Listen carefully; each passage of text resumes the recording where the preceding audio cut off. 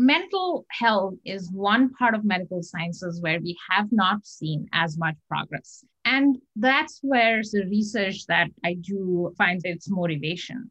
Can we find other ways of assessment that can improve the status quo in the way we both diagnose people with mental health risk and also the way we treat them? Welcome to this episode of Untangling the Web, a podcast of the Web Science Trust. I am Noshir Contractor, and I will be your host today. On this podcast, we bring in thought leaders to explore how the web is shaping society, and how society in turn is shaping the web. Today, our guest is Munmun Choudhury, who is a professor of interactive computing at the Georgia Institute of Technology, where she leads the Social Dynamics and Wellbeing Lab. You just heard her talking about what motivates her innovative research in web science, which uses social media in order to understand and improve mental health. She adopts a highly interdisciplinary approach combining social computing, machine learning, and natural language analysis with insights and theories from the social, behavioral, and health sciences. She has been recognized with the 2021 ACMW, or the Association for Computing Machinery's Women Rising Star Award, the 2019 Complex Systems Society Junior Scientific Award, and over a dozen Best Paper and Honorable Mention Awards from the ACM and the Association for the Advancement of Artificial Intelligence. Her work has also received extensive coverage in popular press, including the New York Times, NPR, and the BBC. Welcome, Munmun. Thank you very much for having me here. This is a pleasure to get a chance to talk with you. Your work focuses on how web science and the web more generally can help us to detect mental well-being issues, to mitigate those mental well-being issues, as well as to facilitate the treatment of these issues. I'm curious, what got you interested in looking and applying these computational approaches to study well-being? I loved math and science, but I also loved all of the other coursework that I did as a kid in social science and social studies and humanities. Until I was, late in my college years, I didn't know if there could be a possible way to connect and bridge the two. Like, how do you do STEM work that is connected to people in some way or the other? So thankfully, I found myself around people who have been thinking about intersections of different disciplines for many years. And I think that reignited my passion to connect what I do as a computer scientist with something about people. I think the work that I do right now that kind of started about a decade back when I joined Microsoft Research as a postdoc. It was also around the time when I had lost my father to cancer. And that was a moment of introspection for me in my life about what does research mean for me? What is it that I can do? And how can I kind of take these ideas about connecting computer science with social science in a direction that would help me find meaning in that personal loss? That's how I started to connect my work with the health field, with the well-being field. And over a course of time, I found my home in mental health, broadly speaking. It's always curious how certain personal events in one's life can explain where we pivot in terms of our professional goals and aspirations. One of the things, obviously, that has motivated your work is the very high prevalence of mental health issues. The National Institutes of Mental Health has identified that 1 in 4 adults, or about 61 million Americans, report to experiences that are challenges in a given year. What do you think about the ways in which we are currently handling these issues and how the web and social media approaches that you are taking might be able to address some of the obstacles we face? So, the last 100 years or so have been incredible for medical science. We have made a lot of progress when it comes to illnesses such as infectious diseases. I mean, we are living through a pandemic right now. And if you just look at the pace of progress that we have done around it, it's incredible. But mental health is one part of medical sciences where we have not seen as much progress. The methods that we currently use are pretty much still the methods that were prominent for the time of the First World War, which is when some of the earliest recognition was given to mental illness as illness. We saw some developments in the 60s and 70s with the invention of antidepressants and other drugs. But in terms of assessment and diagnosis, we are kind of still about 100 years old. The primary paradigm is self reports from individuals. And unlike other illnesses where we have objective tests for diagnosis or to treat people across the course of their journeys, we don't have it for mental health. And that's where the research that I do finds its motivation. Can we find other ways of assessment that can improve the status quo in the way we both diagnose people with mental health risk and also the way we treat them? And then one of the things that has also, I think, contributed to some of the challenges is a general stigmatization of mental health issues, at least until relatively recently in society. And that brings me to a bit of a conundrum. If people are not in general willing to talk about these issues in public because of fear of being stigmatized, how does looking at social media help? So the beauty about social media is that we can use it the way we want to.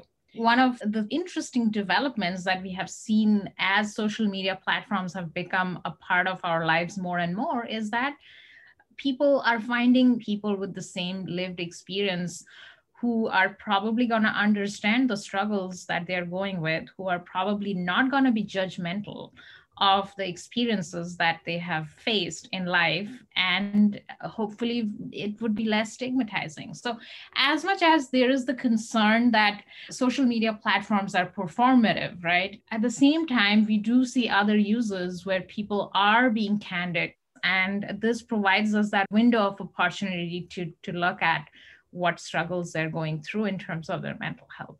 And I imagine that with some irony, while you might be less inclined to talk about some of these issues with your close friends, you might actually be more comfortable talking to strangers. Sometimes we don't feel comfortable talking about our deepest struggles with people we know in the offline world because they might be our coworkers, they might be our bosses, and we don't want to disclose something that we feel we could be judged on.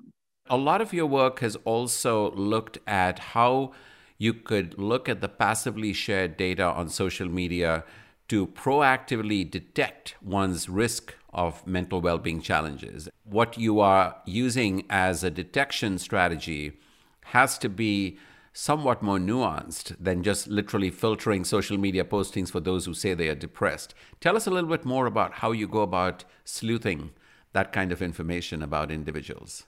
You're absolutely right that we are looking at more subtle signals, nuances in the writings of people, what type of words that they're using. So I'll give you the example. When we use a lot of first person pronouns, such as I and me and myself, literature in psychology says that it shows an inward focus in terms of our attention. Sometimes experiences of mental health can be detached from the external surroundings, from the social contexts that people live in, and that can manifest in this inward focused attention.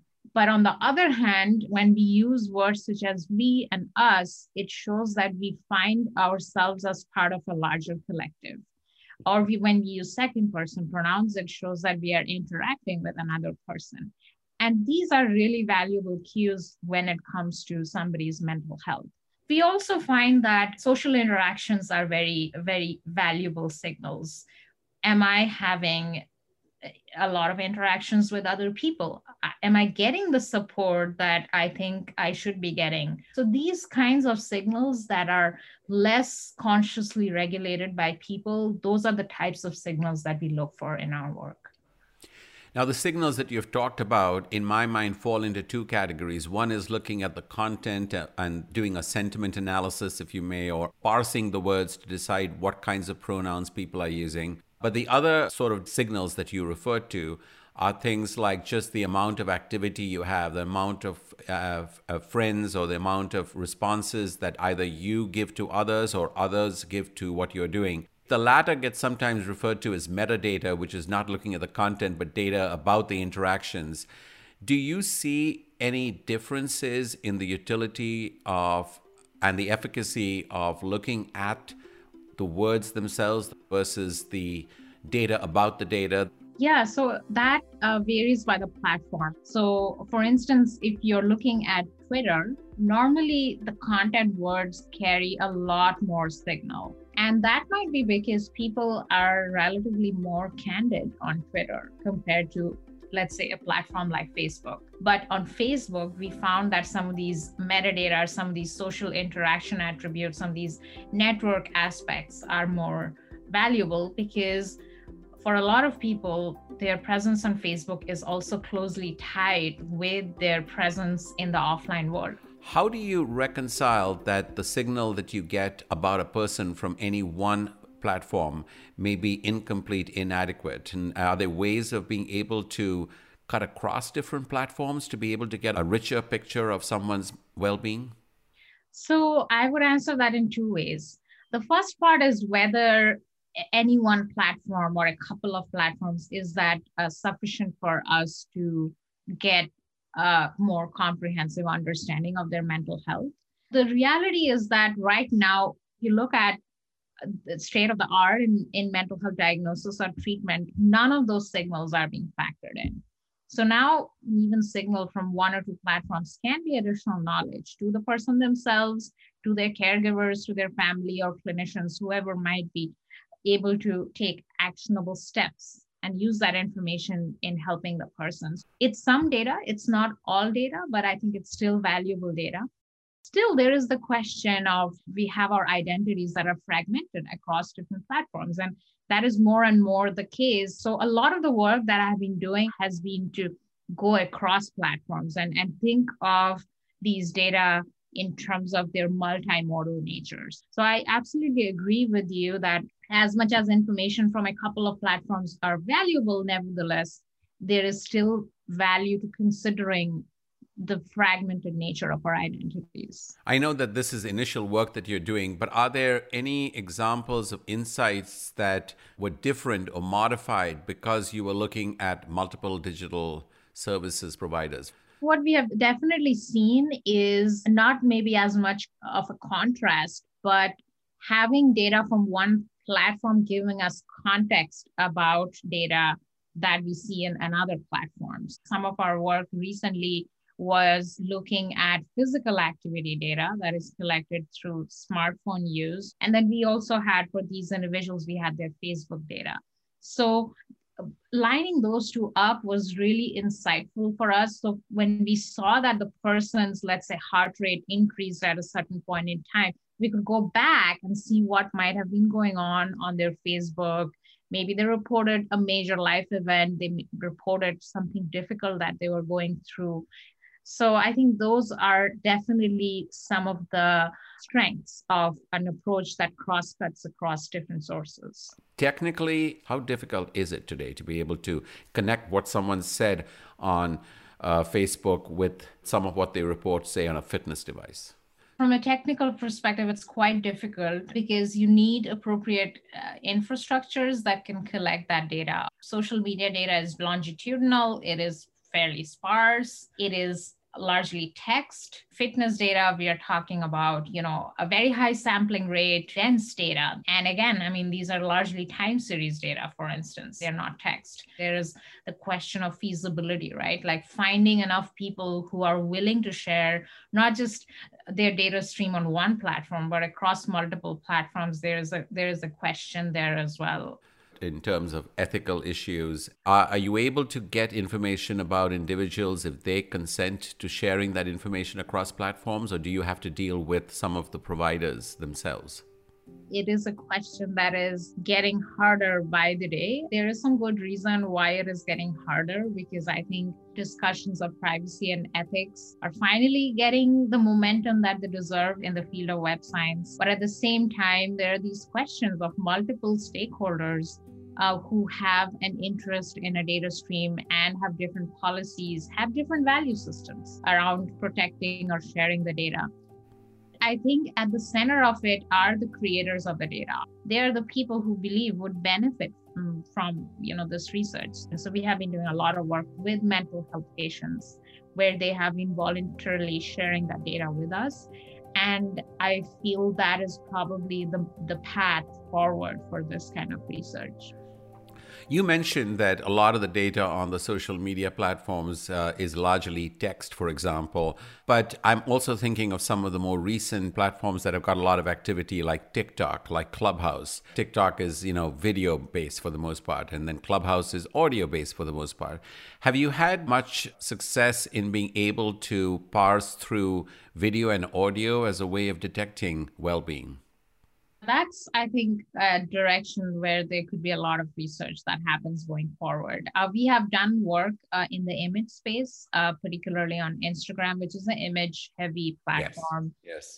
We have done some work on Tumblr, which is also kind of multimodal and with images and videos and text. The next frontier are platforms like TikTok, like Snapchat, where a lot of the young people are going and hanging out.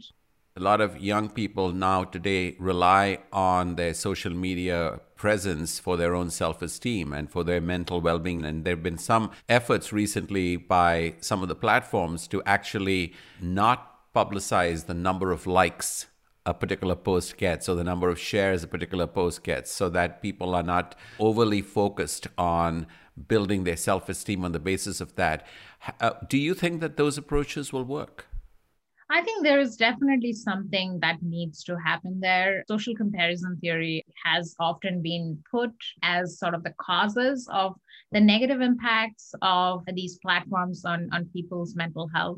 I think the jury is still out whether these platforms are good or bad for people. At least the current understanding in the scholarly community is that it just depends upon how somebody uses the platform. Whether it's for good or for bad, I think the platforms do have a responsibility to consider that their platform are being used by people sometimes for improving mental health, sometimes not for improving mental health, and how can we change the design of the platforms or the features. Have you looked at ways in which the research that you're doing and the tools that you're developing might be used not just by the person who is in need of help with mental well-being issues, but also tools that might be used by family members or a clinician? Can you talk a little bit about how the work you're doing might have audiences beyond the person, him or herself? My view of mental health is that it is not a solitary experience. It is an experience that is shaped and it impacts people around you. And therefore, if we are thinking about solutions that are grounded in these approaches in web science, it's important to also think about what would that technology look like for these other people in somebody's social ecology. So there are two stakeholders that we have engaged with quite extensively in the past few years. The first is the mental health clinicians. We have been working with Northwell Health. They're a big health system based out of New York State. And we have been, recruiting and working with mental health patients, but also their clinicians. They are part of our research teams. We are kind of adopting a participatory approach there in building both the algorithms that use patients' data, but also what kind of technologies could be built on top of those algorithms that could help these clinicians in the treatment that they provide. And so the clinicians form a very important stakeholder in there who can benefit from these algorithms because they can get a fuller understanding of what might be happening to the individual. The other stakeholder, kind of at a very different scale, are public health stakeholders. And for the last 2 years, we have been working pretty closely with the Centers for Disease Control and Prevention, or CDC, in helping with their public health efforts on suicide prevention. Organizations like CDC are realizing that, a lot of these conversations on mental health, on suicide are happening online. That is an entire piece that is missing from their public health work. So the work that we have been doing together is to extract meaningful information about how people are talking about suicide, what kind of stressors are being expressed by people. And that knowledge could provide evidence to organizations such as the CDC to figure out which communities might be in need of greater help than others. How do we allocate budget to assign mental health resources, and how can we do that in real-time fashion? Based on your encounters working with these different stakeholders, Could you comment on what you see as their receptivity? First of all, is the patient typically enthusiastic or concerned about sharing this kind of information, giving consent to share this information with physicians? Are physicians excited about using these kinds of tools? And are the CDC policymakers enthusiastic about it? What's been your experience?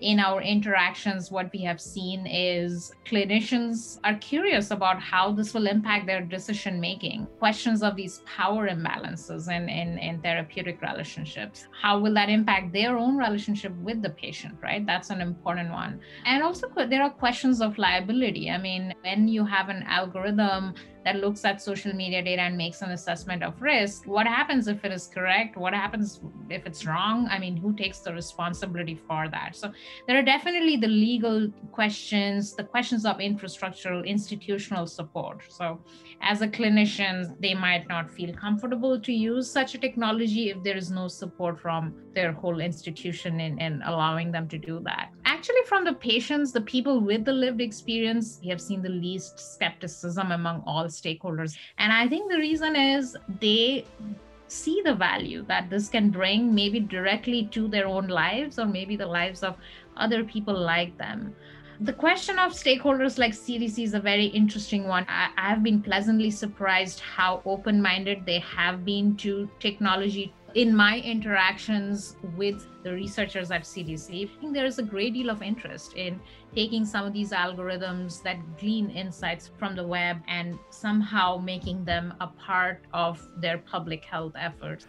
Well, we spent a lot of time talking about social media and websites that are there to be able to help individuals who are having these challenges. But there is also an undercurrent, a set of websites that are actually there to facilitate people engaging in, say, eating disorders like anorexia and bulimia. What are your thoughts about those sites?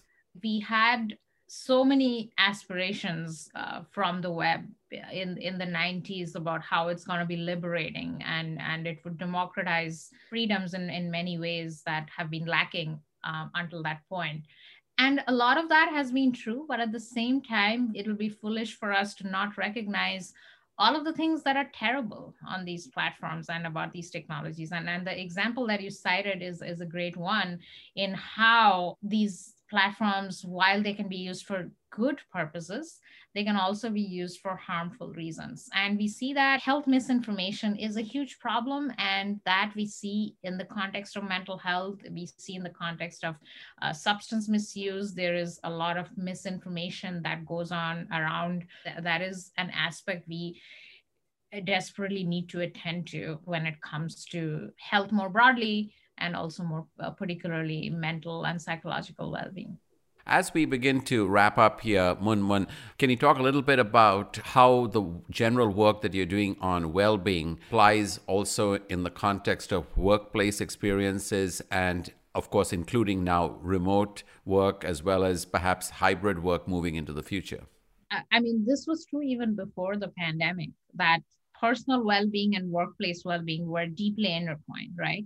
But I think this blurring has only been intensified. What constitutes work, what constitutes not work, those lines, we are not able to manage them very well. If we think about the future of work, there are lots of interesting questions in that space. That what does it mean to be able to understand workplace well-being now, and what is the role of technology? The way we've been working now during the pandemic, a lot of our work, even within the organization, is using what some people call enterprise social media, things like Microsoft Teams, Slack, Zoom, and so on. And that, of course, means that the same kind of information that you've been studying in general social media platforms is now amenable as data to help detect issues within the workplace itself. But now you have the tools and the data, potentially, to be able to train your eyes and your machine learning algorithms to look at interactions that are happening within the workplace. There is tremendous opportunity to look at some of these workplace behaviors, but at the same time, how far should we go so that it's still justified? And at what point does it become like Big Brother, right? Remote work opens up these possibilities of using these technologies to both get an understanding of our struggles and difficulties, but at the same time can be deeply compromising to one's privacy. Absolutely. Well, again, I want to thank you, Munmun, for taking time to talk to us about this really exciting area of research that you have been at the frontier of pushing in terms of seeing how web science can help us deal with the general area of well-being and mental well-being in particular. Your approaches and techniques are truly interdisciplinary, and the results and insights that you've shared with us today and the concerns that you've shared with us are very reflective of the eclectic approaches that you use in terms of theories and models from a variety of different social science and computer science disciplines. So thank you again for taking time to talk with us today, Munmun. Thank you so much for having me, and I enjoyed all of the questions on the conversations.